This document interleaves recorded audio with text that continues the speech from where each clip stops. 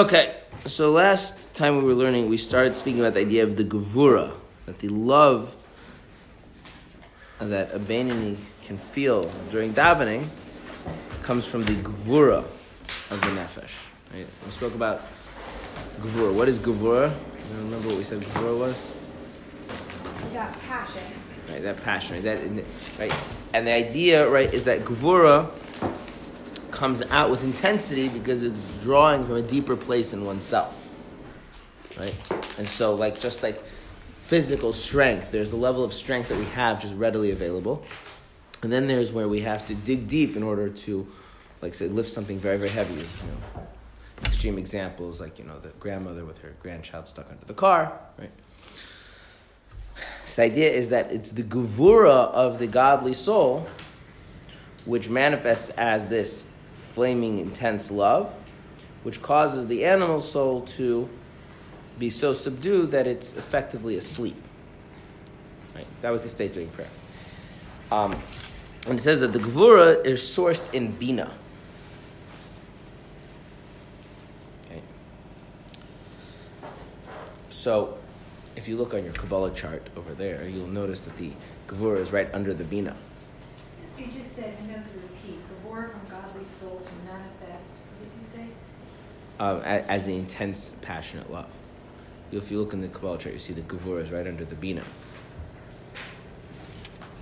So, and that indicates that there's some kind of connection between bina and gevura, and that's what we want to talk about today. So,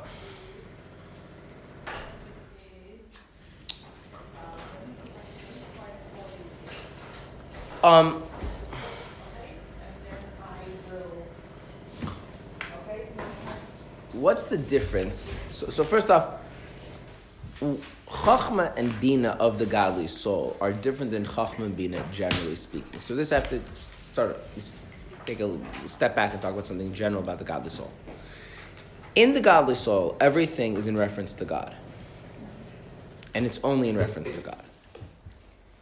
So, whereas, I'll use an example of a person.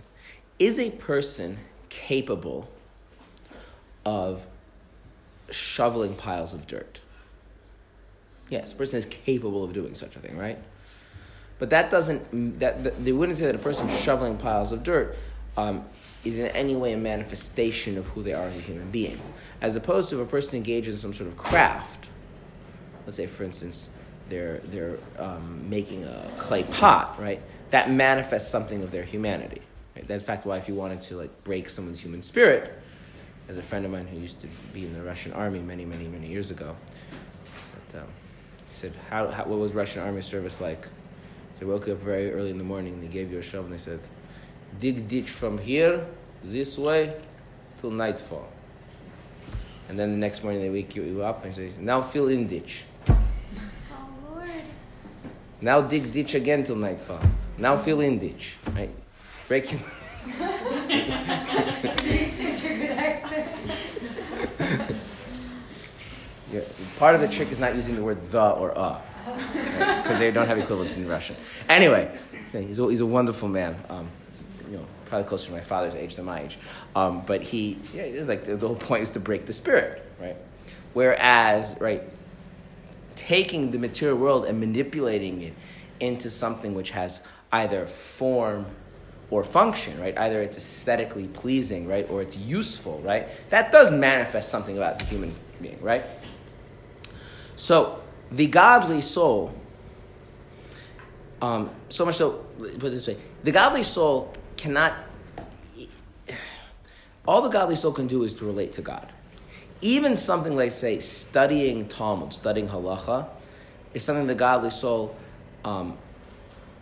has to do in a way that is not really its natural stuff. In other words, it has to almost be convinced that that's a worthwhile endeavor, right? Because if you look at the halacha, you look at Talmud, what does it speak about? What is the content of those works? The world in which we live in, right? So for the godly soul to start wondering about whether or not you can put the food on the stove before Shabbos or not, or whether these two people are allowed to stay married or whatever, it's so. For the godly soul, that's like shoveling dirt back and forth. It's only if the godly soul knows that somehow that will connect it to God that the godly soul can see any value in it. The godly soul, on its own accord, all it can experience is things that are in direct relationship with Hashem. So, the godly soul, it's chachma, which is part of its intellectual abilities, and its bina, it's only chachma and bina in relation to Hashem. Now, to explain that, I want to just talk about chachma bina generally as a human being, and then we'll talk about Hashem with the godly soul. The chachma is the part of our intellect which allows us to become aware of things. So, chachma is associated with openness, receptivity, creativity, a sense of the truth, wisdom. Okay? Meaning, right? Some people see things that others don't see. That's the idea of chachma, broadly speaking. Whereas bina is the part of their mind that is able to hold on to something and really integrate it into the rest of themselves. In other words, right, that not to have a sense of how this fits with everything else. So you're breaking it apart, putting it together, and thus really comprehending it, understanding it, so it's consistent and cohesive with everything else.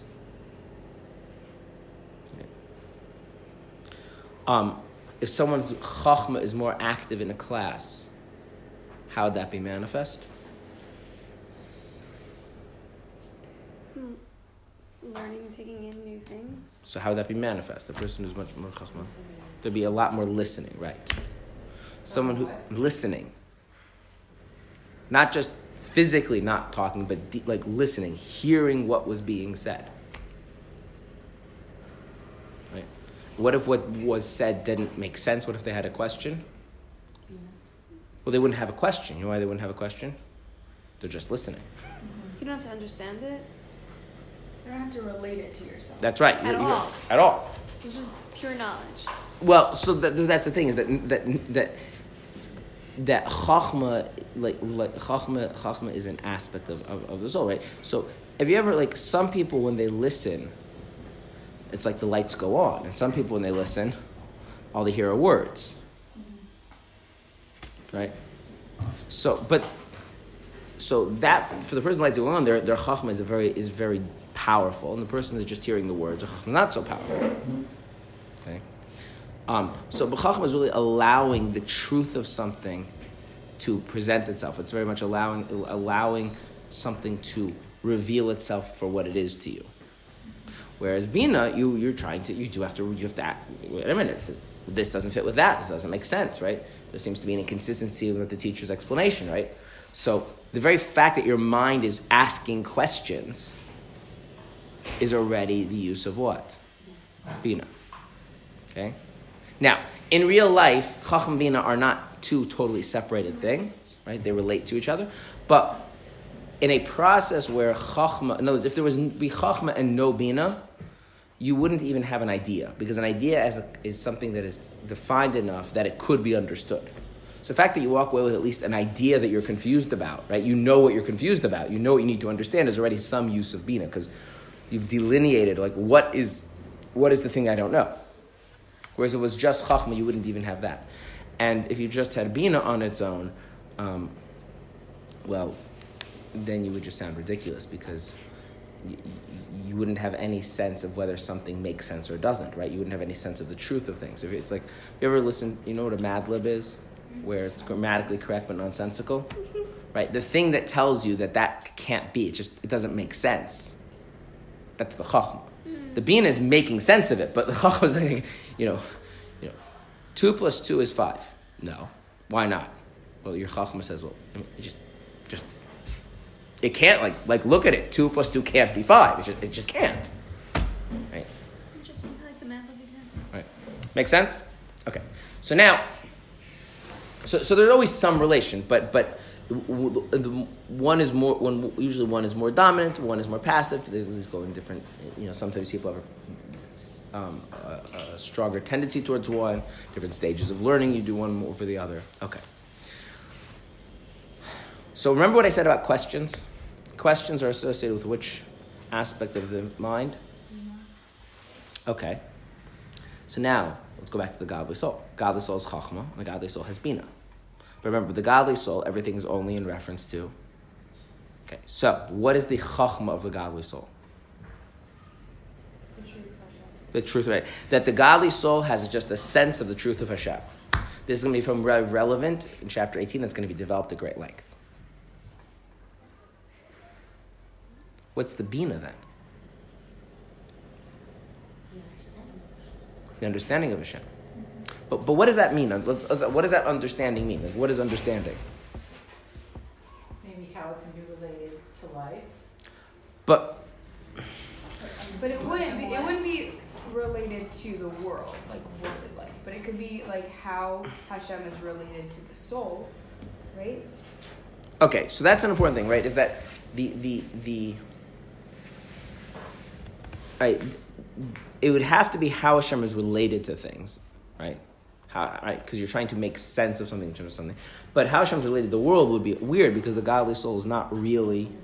Now, it's true once the godly soul is clothed in the body and the animal soul, that might end up becoming a part of it, but that's not intrinsic to that. Okay, right?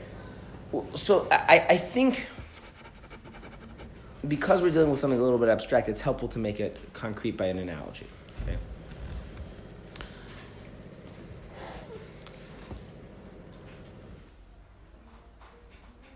What is something true about Hashem that the godly soul could have a question about? That the godly soul would need to come to understand? That Hashem is one, and how is the godly soul one with Hashem when it's beyond its comprehension?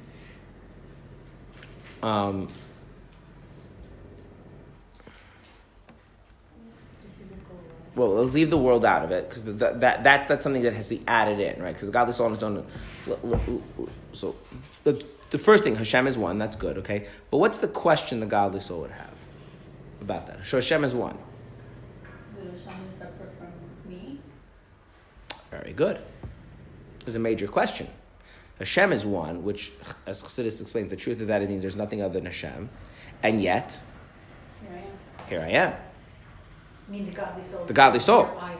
Right. Okay. So the godly soul has a consciousness of itself, separate from Hashem. Does you see that creates a major question? Right? Does that question create a sense of distance between the soul and Hashem? Okay.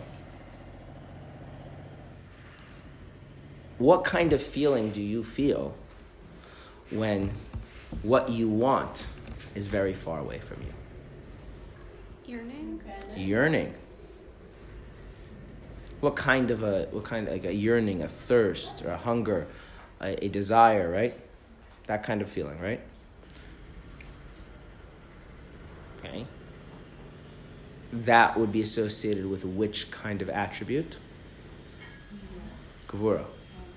Why? I don't know. What is Gevura? No, Gevura is not holding back. Gevura often comes with an element of holding back. But that's not the essence of Gevura. The essence of Gevura is that, right? Just like our Mishnah says, who is right? That to overcome something, you have to dig deeper into yourself, right? Okay. So, what happens when a person is really interesting? What happens when a person is really thirsty, and the water is very far away? Are they able to? They feel a very strong desire, right? And that strong desire gives them power and strength and drive beyond what they normally experience, right? Mm-hmm. Make sense? Yeah. Okay. The more you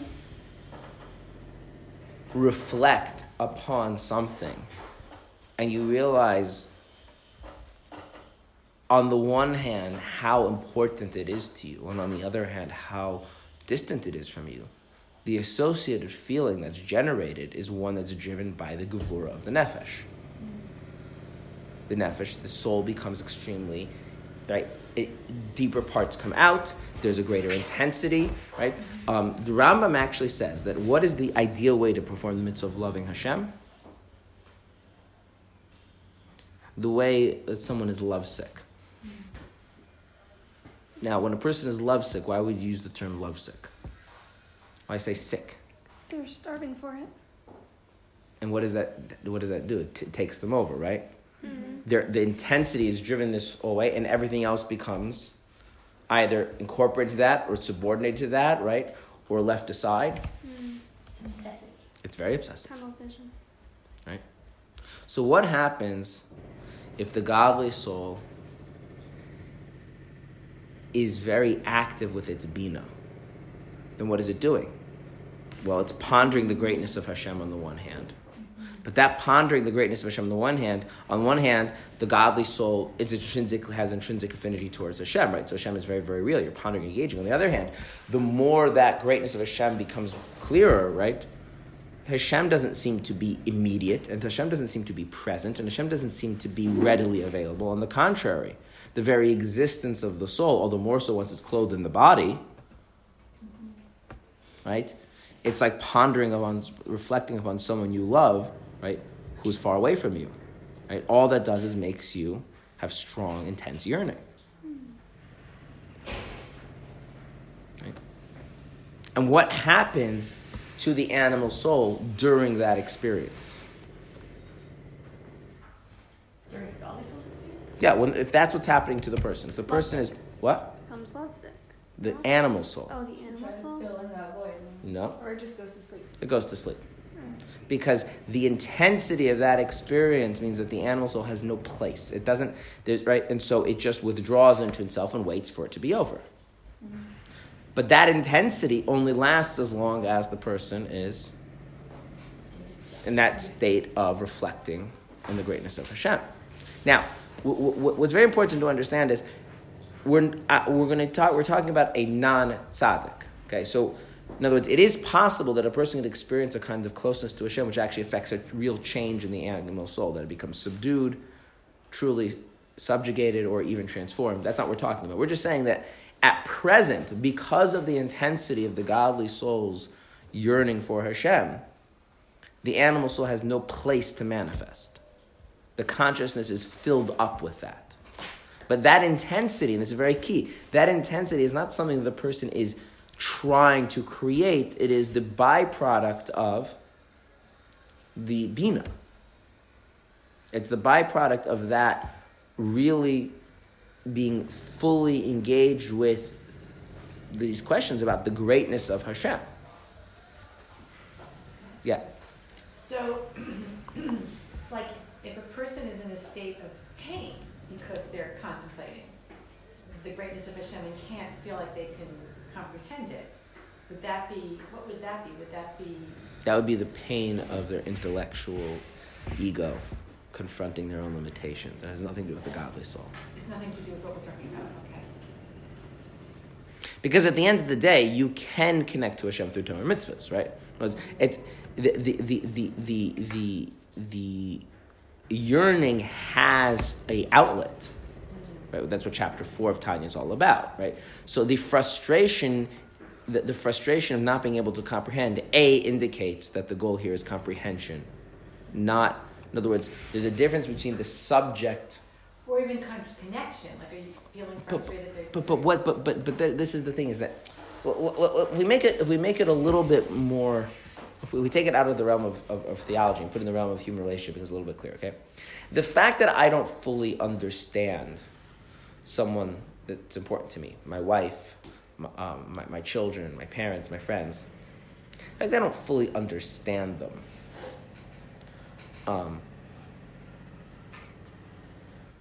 That doesn't create any pain. What creates the pain is a feeling of distance from them. Yes. Now, is the lack of understanding in and of itself create distance? Can. In and of itself, just the fact that there's someone in your life and you don't really understand them, that means that it doesn't automatically create distance, right? It creates distance if the only thing you see about them is connecting through them through some sort of mutual understanding. Well, what about if it's a pain of not feeling connected enough? Is that still the But the ego? question is, where is that coming from? A pain of not feeling connected can come from lots of things, right? Sure. So the thing is, what he's describing here is, and I want to focus on what he's describing here rather than every possible experience a person can be having, is that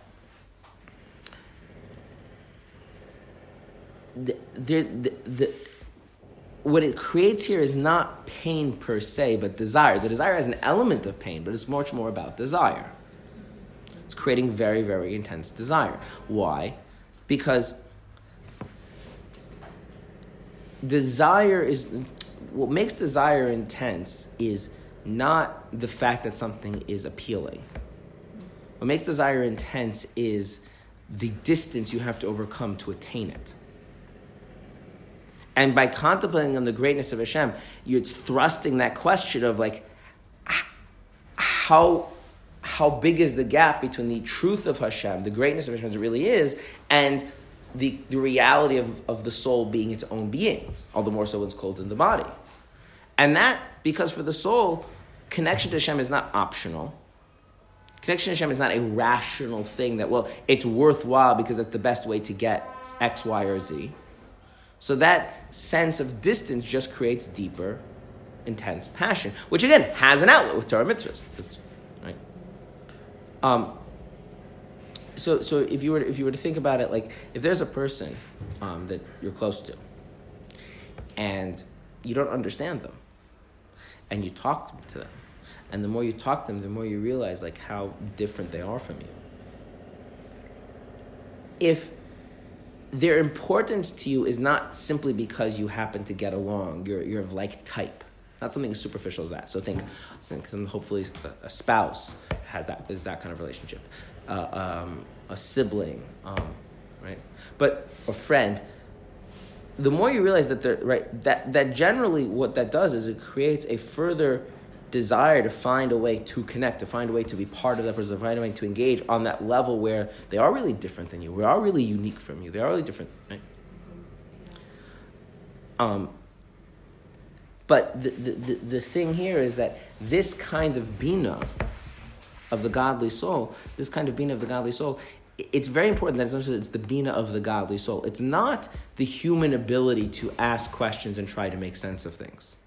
Because that tries to make sense of the concept of God, the role that God plays in the life human beings live. Right? So I'm going to give you an example of the difference, the way the godly soul's bina would address God versus the way that the regular animal soul's bina would address God. Okay.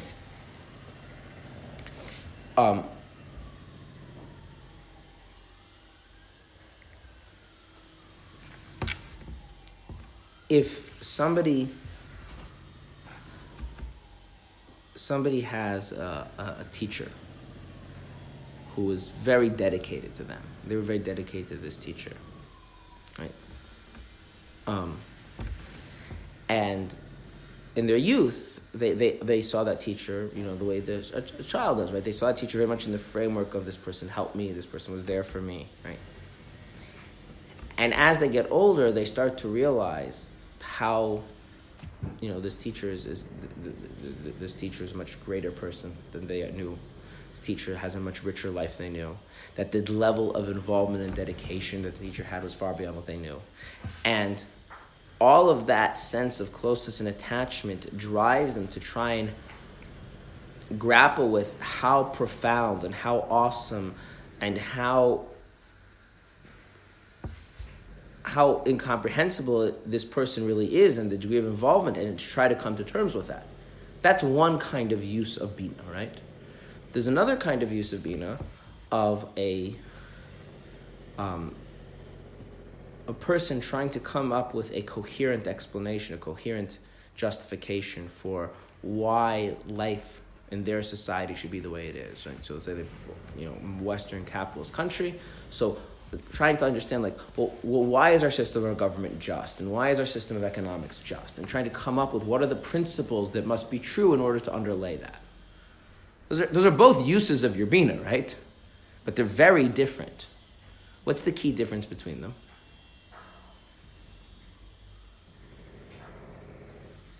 Well, one is relating to a person and one is relating to an idea.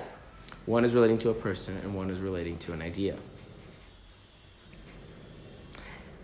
And I want to mention two other differences, and they all go together. One is the understanding is meant to justify something.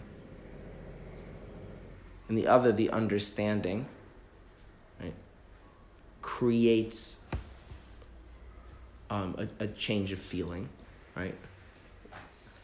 In one, the basis is already a sense of connection.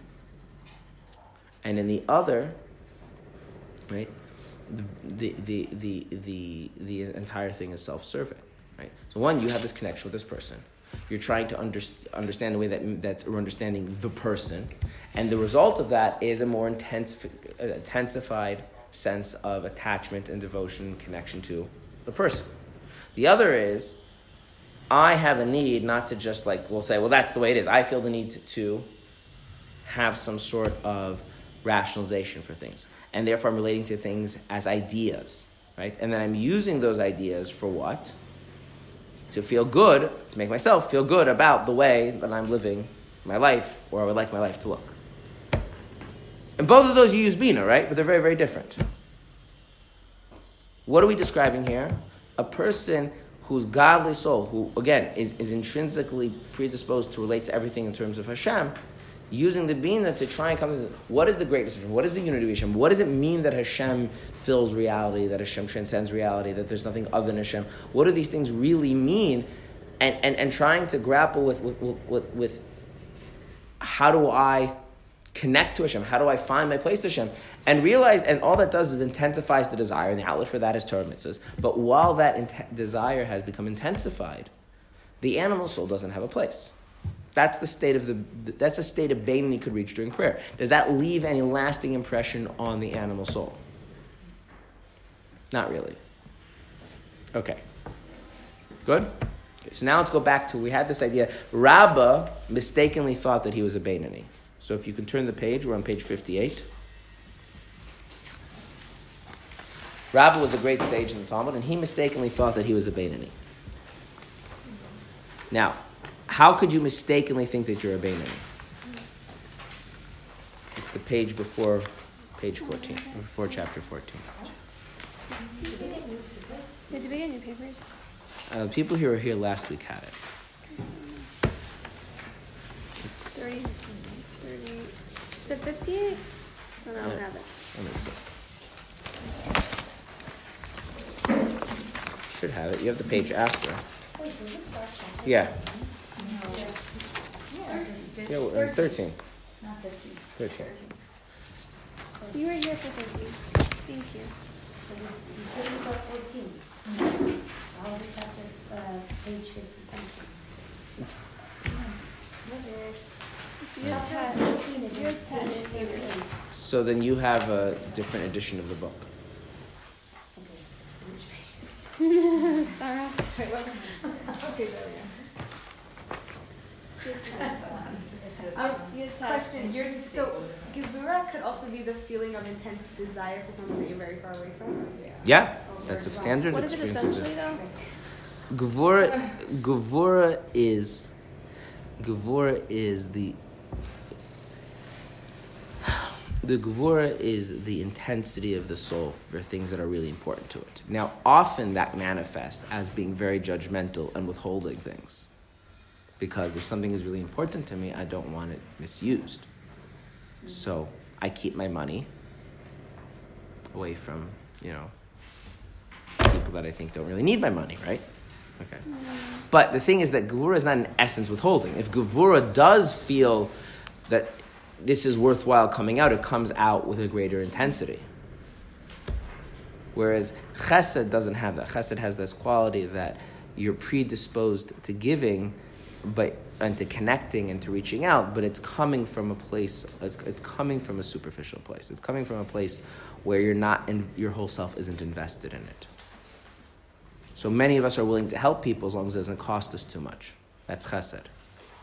Some people who have a strong attribute of chesed just feel that they just never feel the cost is too high. That's all that's happening. Gevura is, I don't care how much it costs me, and I don't care that it costs me because I really care. You're overcoming the fact that it costs you. So it's an intense care for something, and then it could express it. And then expresses itself both as withholding and as intense connection, both. Why do parents get really angry at their children? Why do parents make rules about what their children are not allowed to do? Because they are scared and anxious that they'll get hurt. Yeah. Why are fathers willing to let their children have ice cream for dinner? They don't care as much. What's the big deal? I'm not going to hurt anybody. That's chesed, you understand? Like, you can't do that. Okay, good? Makes sense? Okay. For this reason, Rabbi considered himself as though he were a Beni, though his mouth never ceased from Torah study and his desire was in Hashem's Torah day and night, with the passionate craving and longing of a soul yearning for Hashem with overwhelming love, such as experiencing the reciting of the Shema and Amidah. Now, Rabbi was a person who assumed that he was a Beni. Why? Because during prayer, the Beinani's animal soul is not manifest at all, right? It's dormant, it's fallen asleep, but it has not actually been subjugated to the godly soul. And so Rabbi, who studied Torah day and night with an intense passion to connect to Hashem, what did he assume was happening within himself? That why didn't he experience the passions and desires of the animal soul? He's always in prayer. Because he was always in prayer. Hence it appears nicely, one who prays all day. As indeed our sages have said, that a man prayed the whole day long. It would be good if a person prayed all the time. Now, what does that mean? Let's think about it. What does that mean? What was true about Rabbi? He didn't feel his animal soul. He was not just studying Torah all day long, but his studying Torah was the outlet for his strong passion to connect to Hashem. The strong passion to connect to Hashem was coming from his godly soul, the gevura of the godly soul, which means, and that what? What was in his mind at all times? The bina of, okay. Does that make sense? A person could be in a state of constantly pondering the greatness of Hashem like that? All the time? Not really. I think what confuses me is I understand that there's a line. We've gone through like the different levels of expression of the animal soul. Mm-hmm. There's a line between the animal soul being subjugated, which is a tzaddik, and dormant, which is the highest level of Beinani. And I'm not sure that I understand the difference between.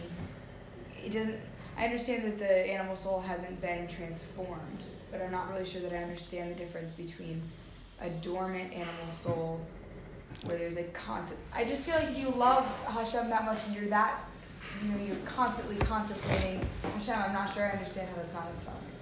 Because the animal soul, on the animal soul's own perspective, has it changed? Like, when you become subjugated, you give up. Mm-hmm. That's key. You've given up. So it just assumes that the constant contemplation of Hashem will end at some point. But I don't. If you really, really love something and you're really passionate about it, I'm not sure that you expect that to just end at some point. Oh, but this is very important. It's not that.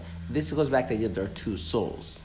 Mm-hmm. That's key. There are two souls. So just keep in mind, the fact that I love Hashem doesn't mean you love Hashem, and the fact that you love Hashem doesn't mean that I love Hashem. Now, it's definitely the case. Let's use this example.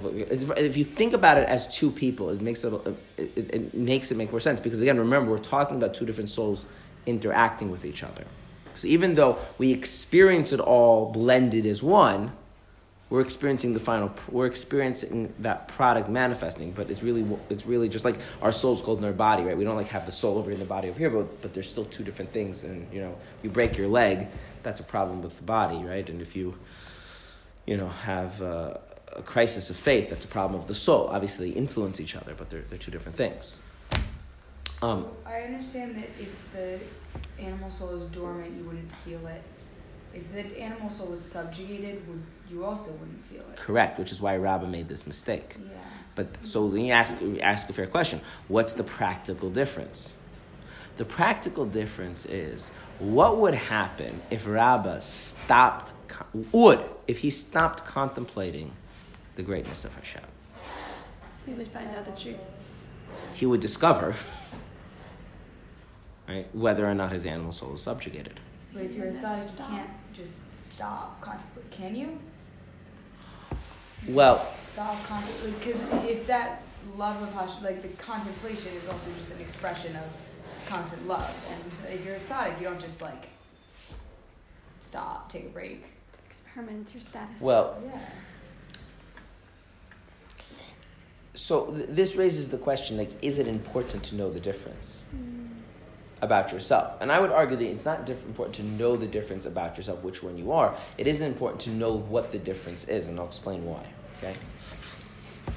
First off, this is for someone like Rabbi. For someone who's not like Rabbi, it's going to be fairly obvious why it's important to know the difference. Okay. Did Rabbi think he was a Bainani or A Bainani. He mistakenly thought it was a Bainani. Now, the reason why it's important is like this. Let's assume Rabbi was right for a moment. Okay. And that's what a humble person would always assume, that you're more like the majority than exceptional, right? As we spoke about that, Rabbi was humble. And so someone who's always feeling a desire for Hashem and never feels any desires of their animal soul, if they would assume that they're more like the majority of people, and they're not the exception, they would assume that that's because their animal soul is sleeping and not subjugated, because a subjugated animal soul is very, very rare. Tzaddikim are very rare. Okay.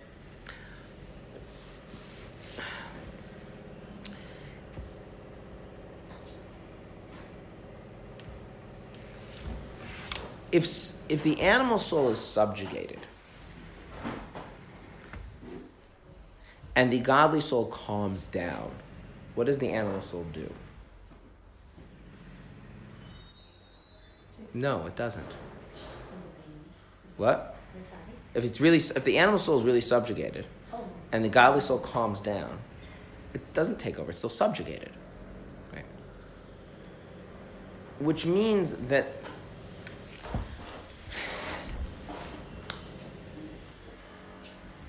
the fact that this person, if they were to say, I don't want to indulge in animalistic pleasures, that's actually true. They don't want to indulge in animalistic pleasures. Right? Now, do they have the capacity to get to the place where they could want to indulge in animalistic pleasures? That capacity, their animal soul has not been transformed. Okay? And to understand this, I think it's helpful to think about a person being subjugated. Now, again, we live, Baruch Hashem, in societies where that does not happen the same degree that it used to, so it's hard to imagine. Okay, but we'll use the following analogy. Okay, in movies and literature, there is a character that will show up, which is the loyal servant. Yes, you've seen this character show up? Mm-hmm. Okay. Mm-hmm. That loyal servant is his obedience. Forget the obedience. Is the fact that he doesn't voice his opinion unasked for, right? Is that because of the attitude that the king, the rich man, whoever the person is, treats him with, or is more of his own attitude, right? The idea of the loyal servant is that his own attitude is that what? This is, my job here is to serve him. My job is not to ask questions. My job is to be for what he needs, right? And if he wants my opinion, he'll ask. But right? That's his attitude. Something has been impressed upon him that is his place, right? In contrast, let's use a different scenario, which is something we're all familiar with, which is like you have something to say, but you just don't feel like there's any in the conversation. The conversation is going on too loudly, there's too much engagement, and like you don't feel like there's a way for you to get a word in, so you just sit there quietly, right? Mm-hmm. Right? Are you right? But if the conversation were to calm down, what would happen? You'd step in. You'd step in. See, those are two very different states of being. In the tzaddik, what has happened? The lowest level tzaddik, what has happened to the animal soul? She's a humble servant. Right, it's been subjugated, right? It's right now. That subjugation could end, right? That's possible, but that's not due to, right? Something has happened to the animal soul, as Alter Rebbe said, in its own place, that it knows its place. It knows that it's here for, right? And even though it has not been transformed, and even though it's only being subjugated, but that subjugation is something that it has, to some degree, come to accept. And so therefore, this person is holy. They're a holy person. The Beinoni is not a holy person. What is a holy person? What does it mean that someone is holy? So I'm going to give, there's pure and there's holy. These are two different ideas. So pure is in contrast to impure. So you have, like, say, pure water. What is pure water? There's nothing else other than the water in it, right? If you mix something else into it, then it's not pure anymore, right? Same pure oil, right? So something that is pure is simply saying that it's not been contaminated, but it could be, right? Fire or light, these are holy. I don't mean they're actually holy, they're analogies for holy. Can you take fire and mix the fire with something else? Mm-hmm. Yeah, right. Can you mix light with something else? Right? These substances, they stand alone. So now what would happen if you take an unholy person and you put them in an unholy environment? They could be corrupted. They can become corrupted. What if you put a holy person in an unholy environment? Nothing changes because there's nothing in them that environment can connect to. Internally, they have an animal soul. So they have an animal soul, yeah, but their animal soul has been subjugated. So their animal soul is not a participant. So therefore, the unholiness of their environment cannot affect them. Is that a state of bittul? Everything in Chassidus is a state of bittul. No. Yeah, it's because everything is about state connection to Hashem. But you say that animal soul is like. It's bottled. It's bottled to the godly soul, right? It's really bottled to the godly soul. It's not been transformed, but it's really bottled, right? And so that person now, halacha doesn't recognize this. So I want to point out. And I'll explain to you what I mean in a second.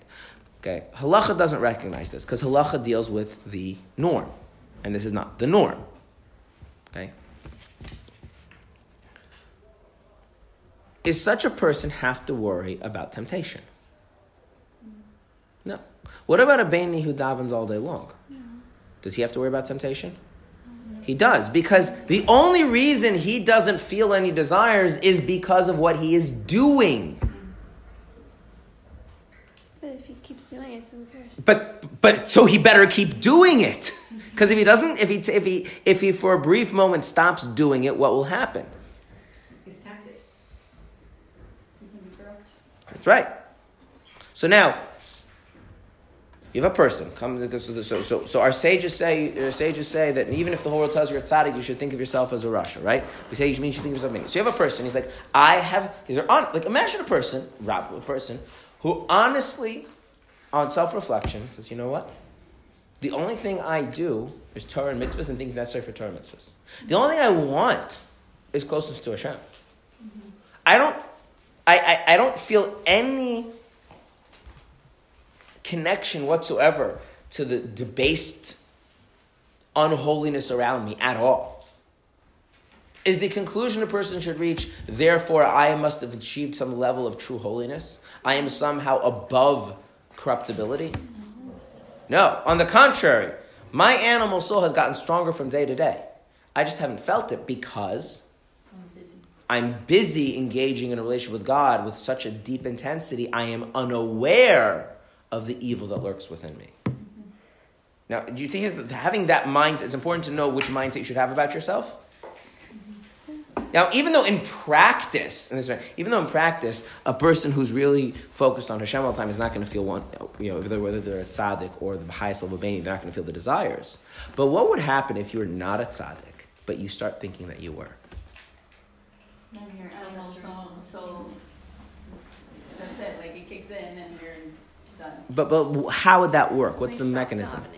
They stop realizing that they start thinking that what they have is what they've achieved rather than what they're doing.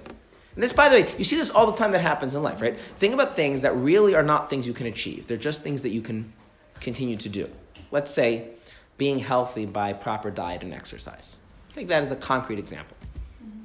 So if you start making changes to have proper diet and exercise, at what point have you achieved it and now you're like, I'm done, I have achieved, I can just coast? Never. You can't. Why? Because these are not things that are achieved. These are things that are lived. They're maintained, right? Mm-hmm. They're behaviors. Mm-hmm. So what is he saying? That Rabbi, being humble, assumed that he hadn't attained anything. He hadn't achieved anything. He was just engaging in a kind of behavior, not a kind of mental behavior. And that mental behavior prevented him from feeling all of the more negative parts of himself. Okay. But so his assumption was that not that they're not there, just that they're completely dormant because of what I am doing mentally. Whereas a person who thinks they're a tzaddik would think, you know why they're not there? Because they're not there. Because I've achieved some level of holiness. I am in some sense above it all. Now, again, if through some other kind of notion, some kind of prophetic revelation, a person knows that they're truly holy, that's a different story. But that's exactly what we're saying. Through self-introspection about your own experience, the absence of a desire for evil and the sole devotion to God is not an indication you achieved holiness. In fact, you may have achieved nothing. You're more likely to, and in fact, it's more likely that you've achieved nothing. But in that regard, not you've achieved nothing, not your Torah mitzvahs don't count for anything, but that with all that's happened is that the successful engagement with Hashem mentally and the consequential intense feelings have made it impossible to feel the animal soul inside. And it's very important, which one should you think about?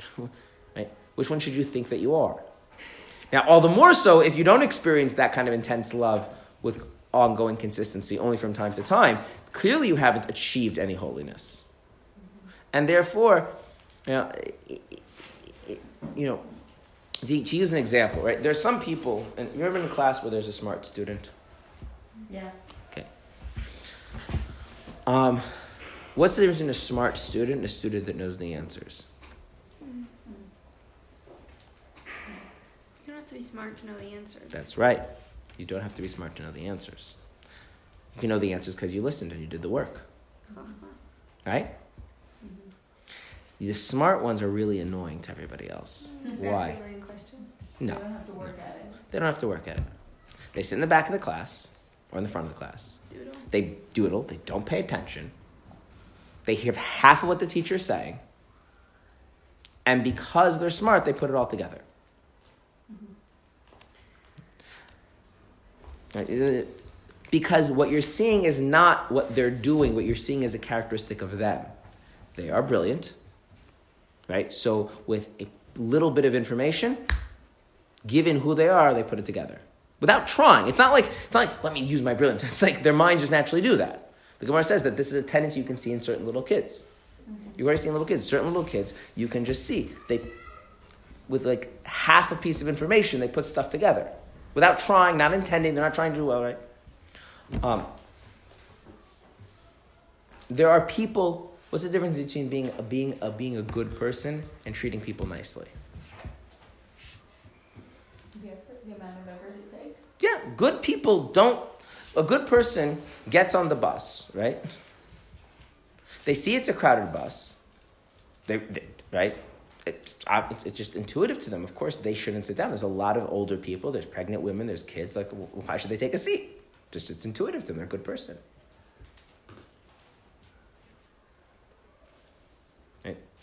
Now, anybody can be nice, but that's a different story, right? What would drive a person to treat people well if they're not a good person? Morals, values, social expectations. They're in one of those I'm working on myself phases because they want to, engage in some level of self-mastery and they're not going to go join the Marines. I don't know. Like, people have lots of motivations for doing stuff. So what the Alter is saying here is that even somebody whose whole life is Torah and mitzvahs, driven by a desire to connect to Hashem, with no ulterior motives, is like the person who knows the answers because they did the work. Is like the person who's nice to a person because they know it's right. It's something that they're engaging in by choice and working on. It's not a real reflection of who they are. Because if it was a real reflection of who they are, that would mean that the animal soul would have to have actually gotten the message, I am not the person. The person is the godly soul, and I have to just play the role the godly soul wants from me. They would have become a tzaddik. And that person would be holy. That person would be removed from all temptation. Was that Avram's test by the Akedah? No, Avram's test was something else. There's different explanations of what Avram's test is. My favorite is that Avram's test was a test of belief, that Hashem contradicted himself. And the basic main reason why Avram believes in Hashem was the idea of unity. And Hashem, who's truly one, can't be self-contradictory. So how can you be loyal to Hashem if Hashem has seemingly violated the reason why you have a connection to him? But there's different explanations. So meaning that if his natural inclination was chesed, then he's asked to do something that he wouldn't, it's not just being nice because it's being counter. Yeah, the issue with that is that Avram already had demonstrated things like that. So you have to, if you want to go in that route, you have to deepen a little bit. It's not just our sages say that Avram was also sometimes mean to people. Avram was willing to die for Hashem. There were other things. So you have to. Yes, there is that idea, but in order to really make it a test, you have to add some elements. That it wasn't just the doing of it; it was actually something. He was actually, the way it's put in Chassidus, it's not just that he was able to act; is that he was actually able to totally escape even the feeling of kindness. If you want to go that route, because just to say he acted that way, he already acted that way previously in other situations. Yes. Why? Who cares if somebody, their whole life is Torah and mitzvahs is motivated by a desire to connect to Hashem, but they're not a tzaddik, they haven't transformed their animal soul, but it doesn't manifest, so who cares? But why doesn't it manifest? Because they continue to put in the effort. So that's right. And therefore, what's the Alter Rebbe's takeaway? What should that person's mindset be about themselves? What should their self-concept be? I am a holy person, or I am an unholy person who has succeeded thus far in putting in the effort to make my godly soul first and foremost in my mind, and I must continue to make that effort. It's a very big difference in how you think about yourself and how you're going to move your life forward. But why is that bad or anything? What do you mean, why is that bad? What you're asking is, wouldn't you rather be a tzaddik than a Beinoni? No, I'm saying, why, is a Beinoni, not good enough? Isn't this ideal? We're only until we get to chapter 14. Only at chapter 14 we start discussing what we should do, what is expected, what's not expected, what's good enough, what's not good enough. Right now we're just describing things. So basically the point is, even though they might look like a tzaddik, they're not one. That's exactly the point.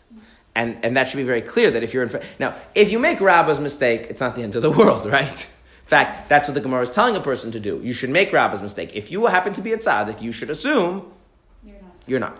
Because the other way, that's disastrous. If you're not a tzaddik, and you think that you are, right? That's the beginning of all downfalls, right? That's what the Mishnah says. Don't trust yourself to the day you die.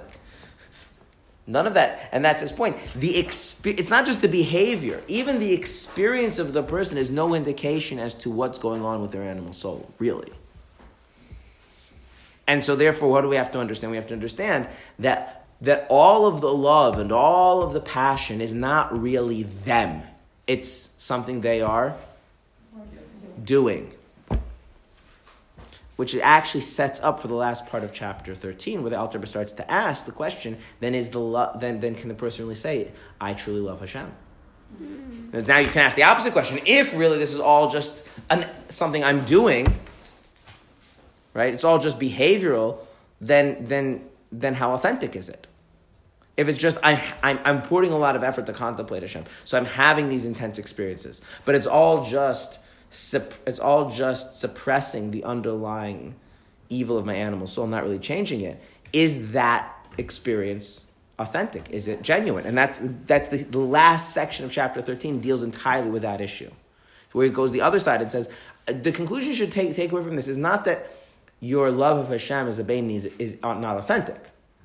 You shouldn't. In other words, and this is a common theme in Tanya, is you need to kind of have a more mature way of thinking about it. It's not that you're a holy person. You're not a holy person.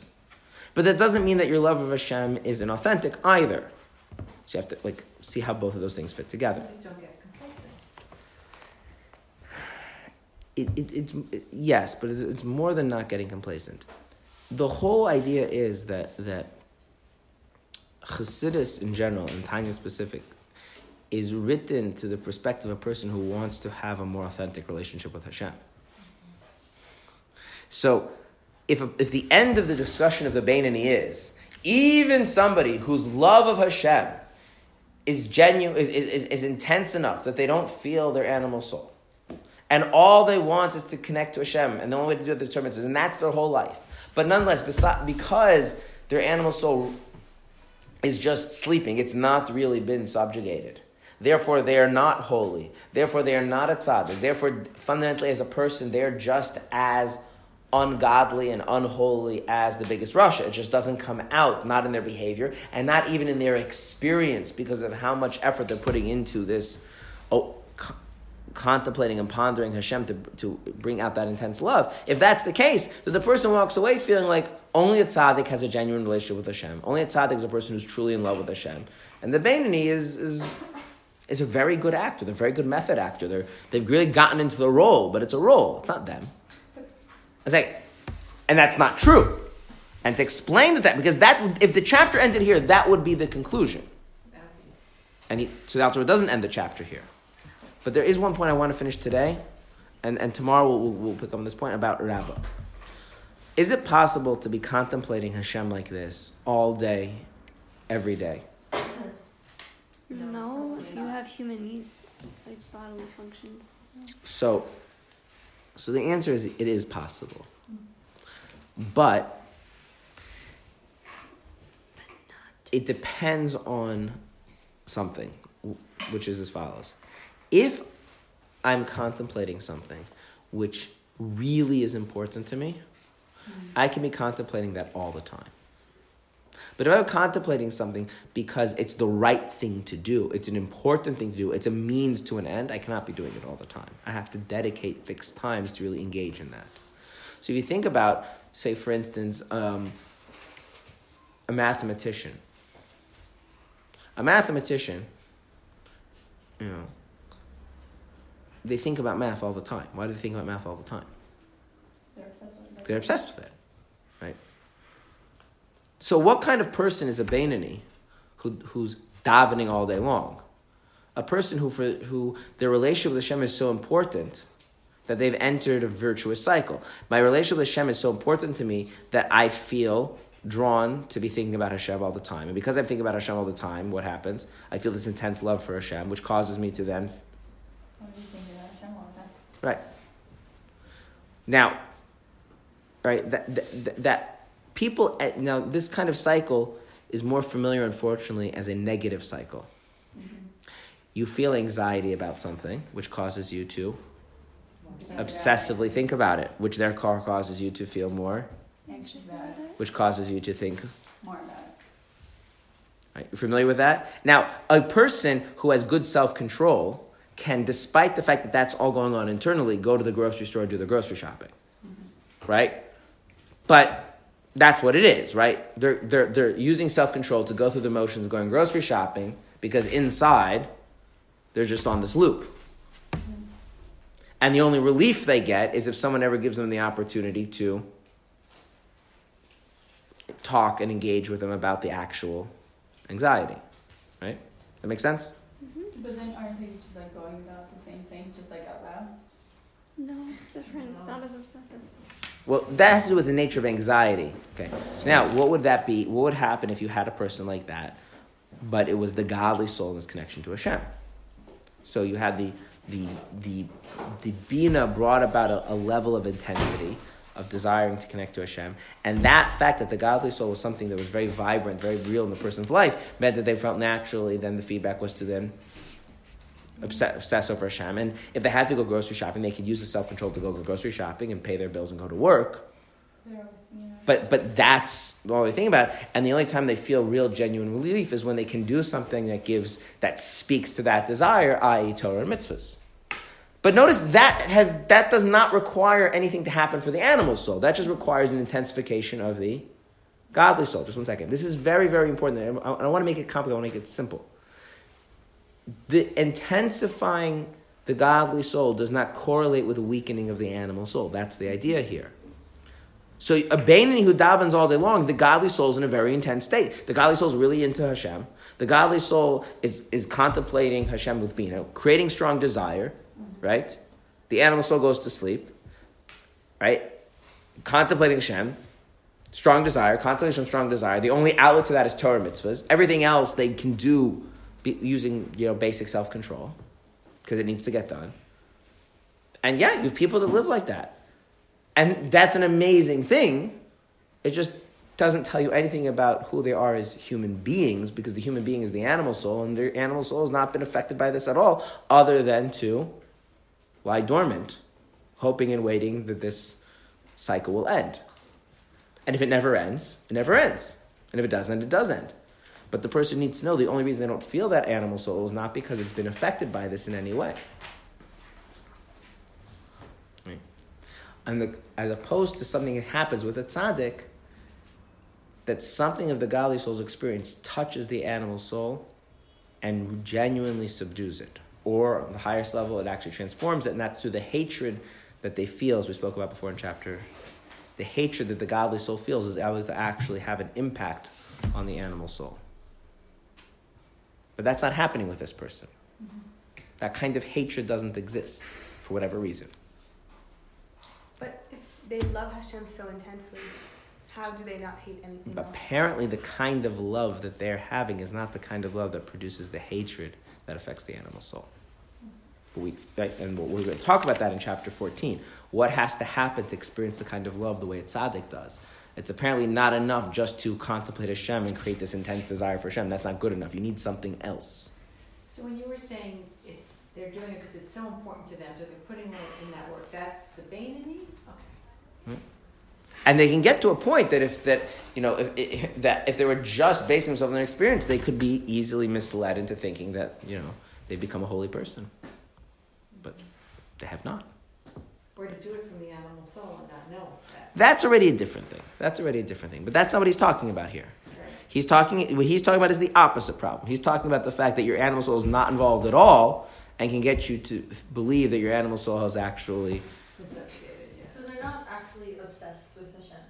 Who? Maybe. They are. It's not obsessed. Who? One second. In practice or? In his core. In his core, no. That's exactly the that's exactly the Alter Rebbe's point, and that's why the question is. So then, what makes all of this love that he's feeling authentic? If you're making yourself feel something that you feel from time to time, but it isn't really a true reflection of who you are deep down inside, then how is that genuine? How is that truthful? Which is the last part of the chapter that we're going to start tomorrow. Okay, I want to just point out one thing about that question, which I think it's important to ponder that question, appreciate that question. The Alter Rebbe in Tanya, in the 53 chapters of the first section of Tanya, mentions himself only once. I'm not talking about the actual introduction, where he writes why he's doing it. And that's in chapter 13, where the Alter Rebbe says, where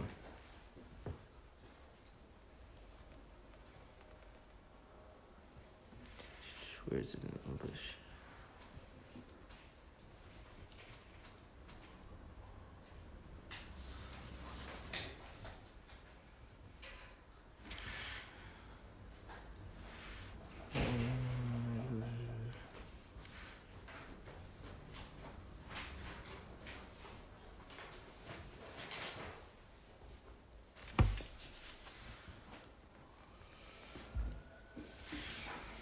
Shouldn't they everything?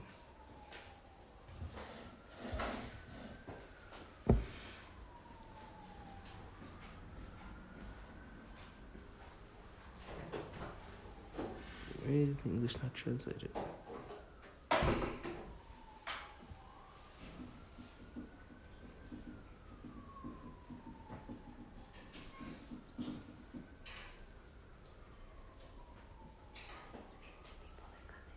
The translator, like, in the Hebrew, he says, "V'hareini kaira," and he says, "Behold, I call," meaning I consider.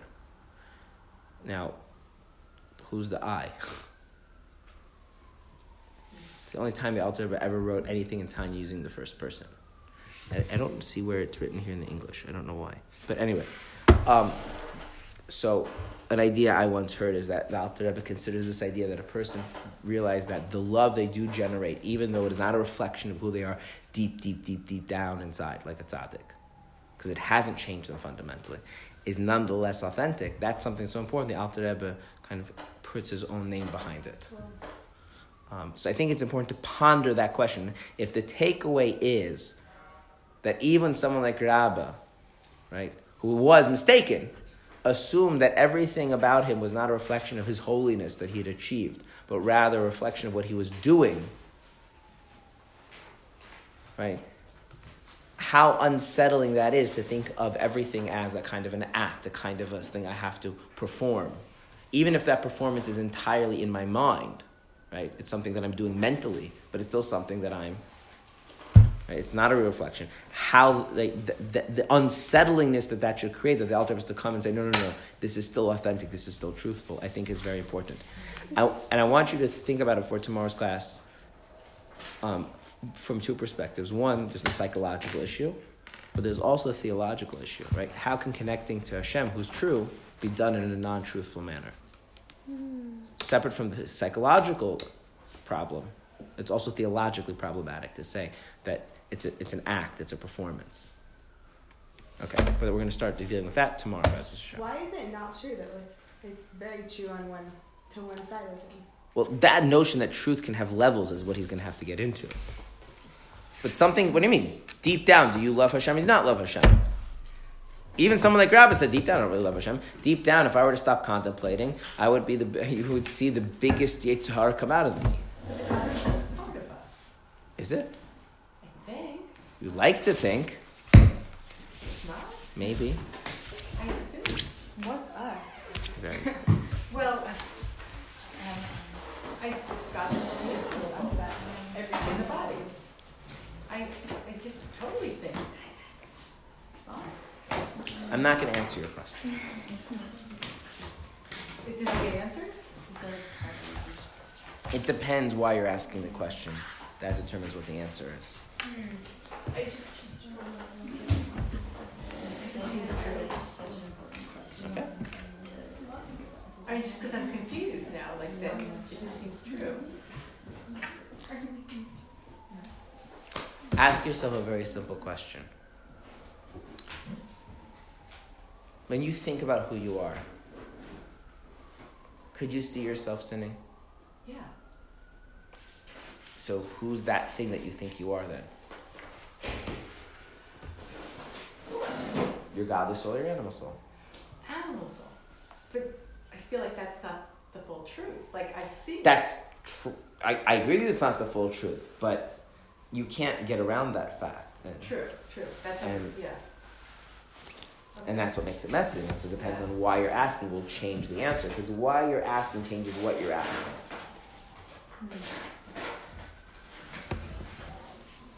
All right. Could the level of baby who's always davening, could a person be in that state without actually davening and learning all day?